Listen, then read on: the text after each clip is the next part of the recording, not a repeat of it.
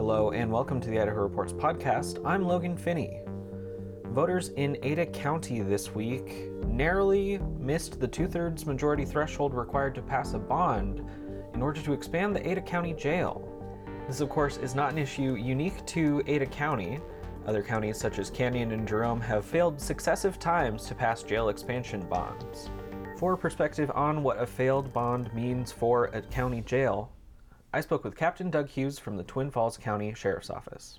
I'm Captain Doug Hughes with the Twin Falls County Sheriff's Office. I'm the jail administrator in Twin Falls County.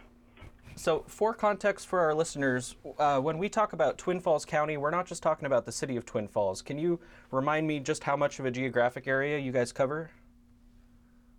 It's like 2,000 square miles in southern Idaho, engulfing some smaller cities. Twin Falls is the largest city in our county. We also have Buell and Kimberly, Filer, and Hanson area, all in that, as well as some real small communities in the southern part along the Nevada border. All right. And how long have you been with the Sheriff's Department, and how long specifically have you been helping to administer the jail? I've been the jail administrator since 2006, and I have been working with the Sheriff's Office for 33 years.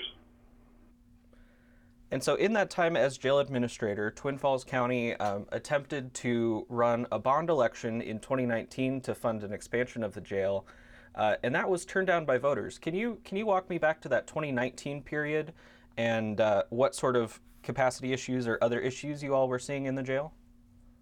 Back in 2019, we had about 224 beds, and we were running roughly a population of about 260 to 290 prisoners.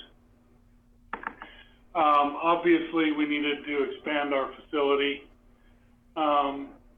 So we went out to look to get a bond, and that failed. It didn't fail by much. It was a pretty close vote, but it failed. And you know, that causes some anxiety as far as trying to get the bed space necessary.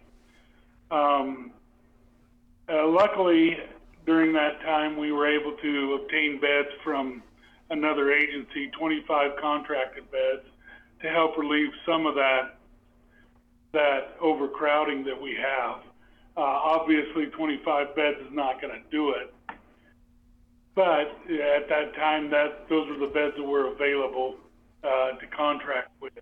When you're talking about contract beds, that means taking people who would be booked at the Twin Falls County Jail and moving them to another facility because you simply don't have room? Yes. Where were the contract beds for your county, and what sort of financial impact does that have on the jail? Well, the financial impact is really on the county. Obviously, that 25 beds is going to be close to $600,000 or better a year to maintain those 25 beds over there in Jerome. So after that bond initially failed in 2019, what was sort of the immediate reaction from within the Sheriff's Department? You know, of course, it's never guaranteed that these measures will pass, but what sort of feedback were you getting from the community? Was there an appetite for this? Was there just not enough people who had enough information? Why do you think that bond vote got close but didn't make it over the finish line?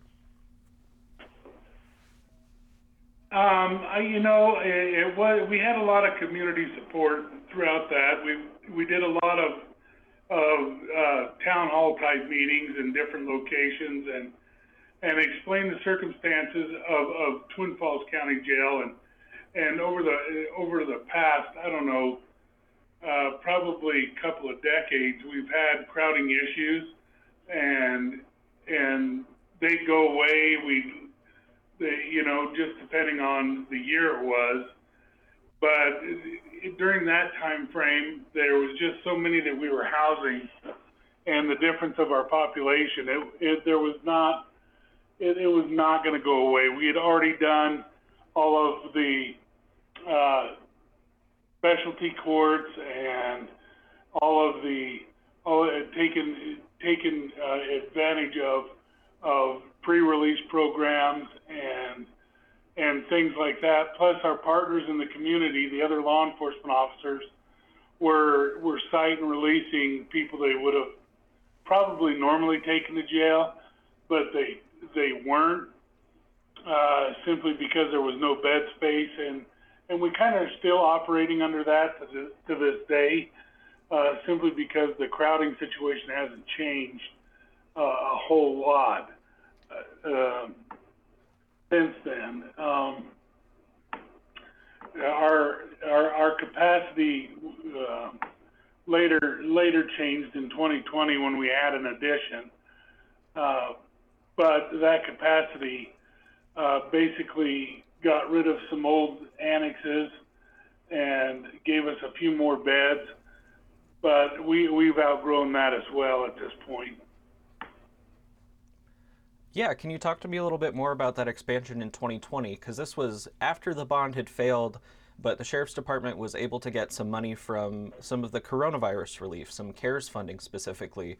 What facilities did that actually help to build at the Twin Falls County Jail? It expanded our cell block area and moved us from 224 beds up to 254 beds. But mainly the way we were able to obtain that was because of COVID and being able to isolate or move people in the facility to better treat or better, be able to identify and segregate people that were exposed to COVID and of course the ones that had COVID, we were able to move it throughout the facility with that expansion.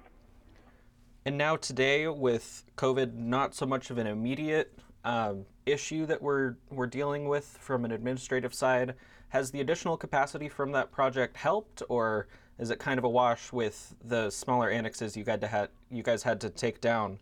Tell me how that's panned out for you.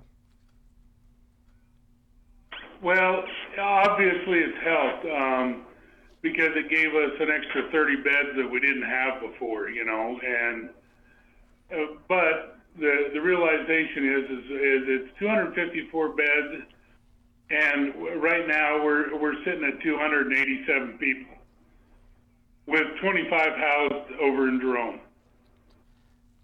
And so what sort of issues does that cause for you as an administrator, having so many people and people in other counties? Does that make your job more complicated? Well, it definitely does. I mean, we're having to move inmates for court and other things from those out-of-county beds.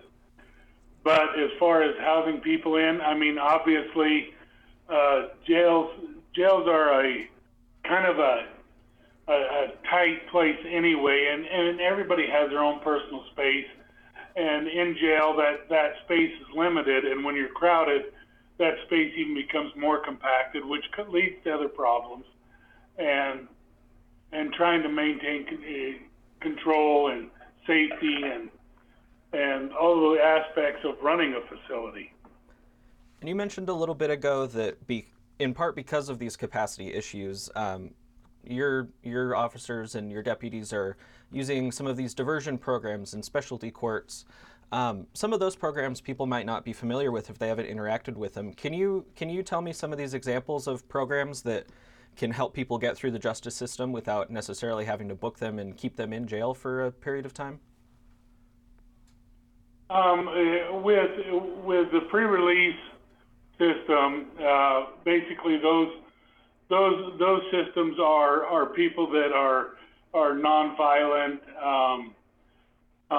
usually misdemeanor type people that have been arrested, and we work through magistrate probation with them and the courts to get them put on a pre-release program, which comes with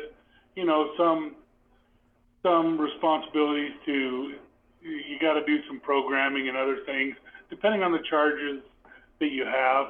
It's all part of a coordinated release, but it gets them out of jail sooner as long as they can maintain, not commit any more crimes and things of that nature to be out till they get sentenced, of course, and if they complete the pre-release program, usually they get sentenced to no jail time, and it's usually a fine or something along that lines. But we also have the specialty courts, which is drug court and DUI court and family drug court, and those things help a person that's in on that's never been in custody before be put through a quicker process in dealing with their charges and hopefully get into treatment and avenues like that instead of being locked up in jail.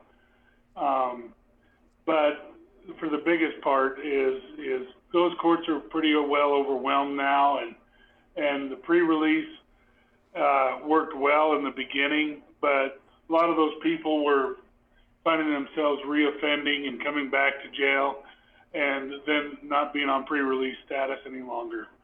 So, I mean, it's kind of a revolving door, but those programs do keep our numbers, relatively in the same area. For the last few years, we've been able to keep our numbers pretty steady instead of what they'd be growing if we weren't doing the things we were doing. Sure, definitely. And that's also something that we've heard in Ada County, which had their jail bond on the ballot just on Tuesday of this week, that also very narrowly did not make it across the finish line. And people in Ada County are also saying that they're using these programs, they're sentencing people and moving people through the system in a way that minimizes the amount of jail time, but they're still dealing with overcrowding. Over there in Twin Falls, if you guys are also overcrowded after you were able to do this little expansion, what's on the horizon? What sort of plans are in the works right now to keep addressing that capacity issue? Well, the county commissioners and the sheriff's office and are looking at expanding. Obviously, we're having to find other funds that we're going to have to culminate ourselves, because right now I don't think with the economy the way it is and the voters are not going to vote to do a jail expansion here in Twin Falls County. So obviously we have to look at funding sources and maybe start putting things together where we can put another bunch of beds. Obviously downtown we're kind of landlocked, so we got to look at other sites to put a facility that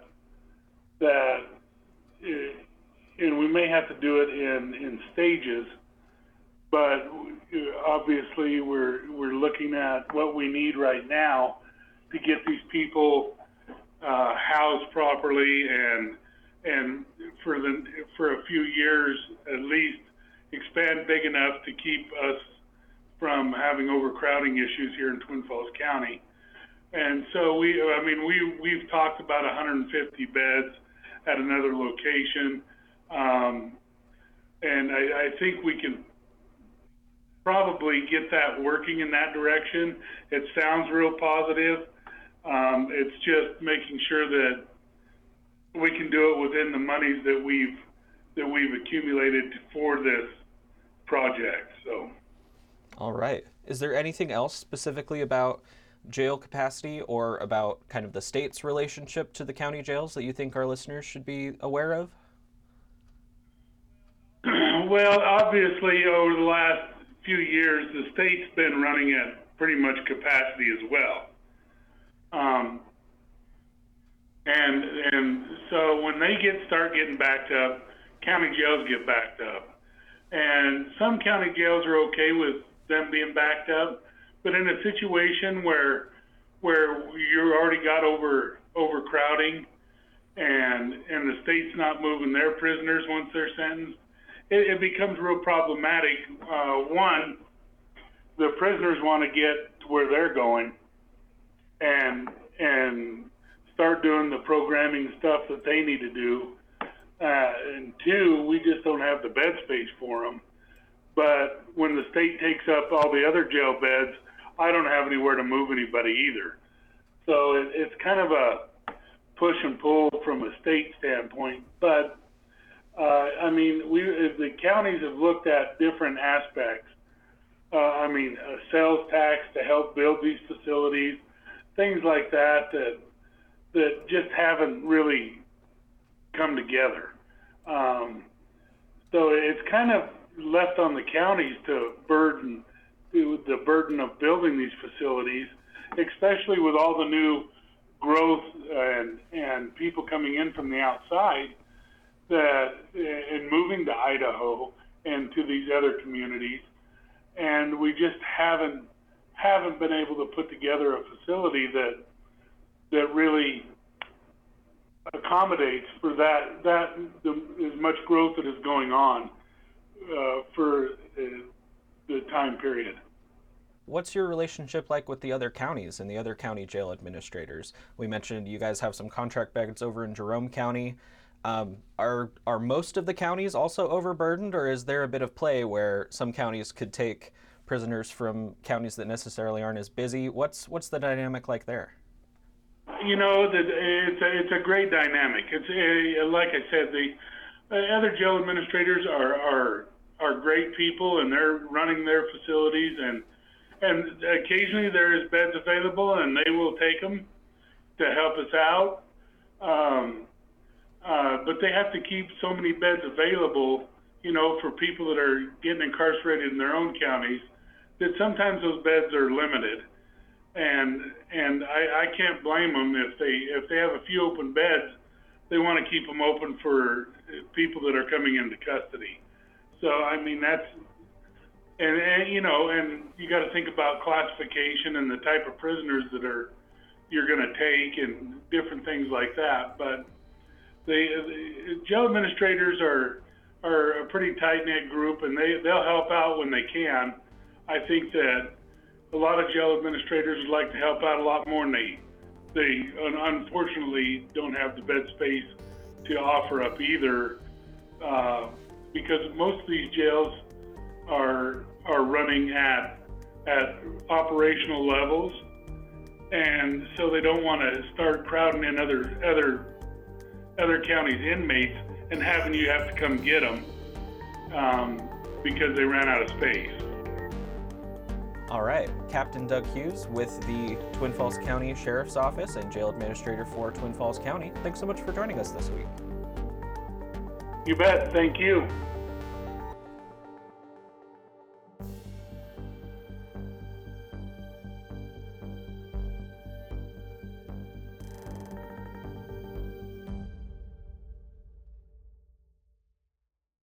Presentation of Idaho Reports on Idaho Public Television is made possible through the generous support of the Laura Moore Cunningham Foundation, committed to fulfilling the Moore and Bettis family legacy of building the great state of Idaho, by the Friends of Idaho Public Television, and by the Corporation for Public Broadcasting. Hi, I'm Marcia Franklin, the producer and host of Dialogue. For more than 25 years, we've been bringing you conversations that matter.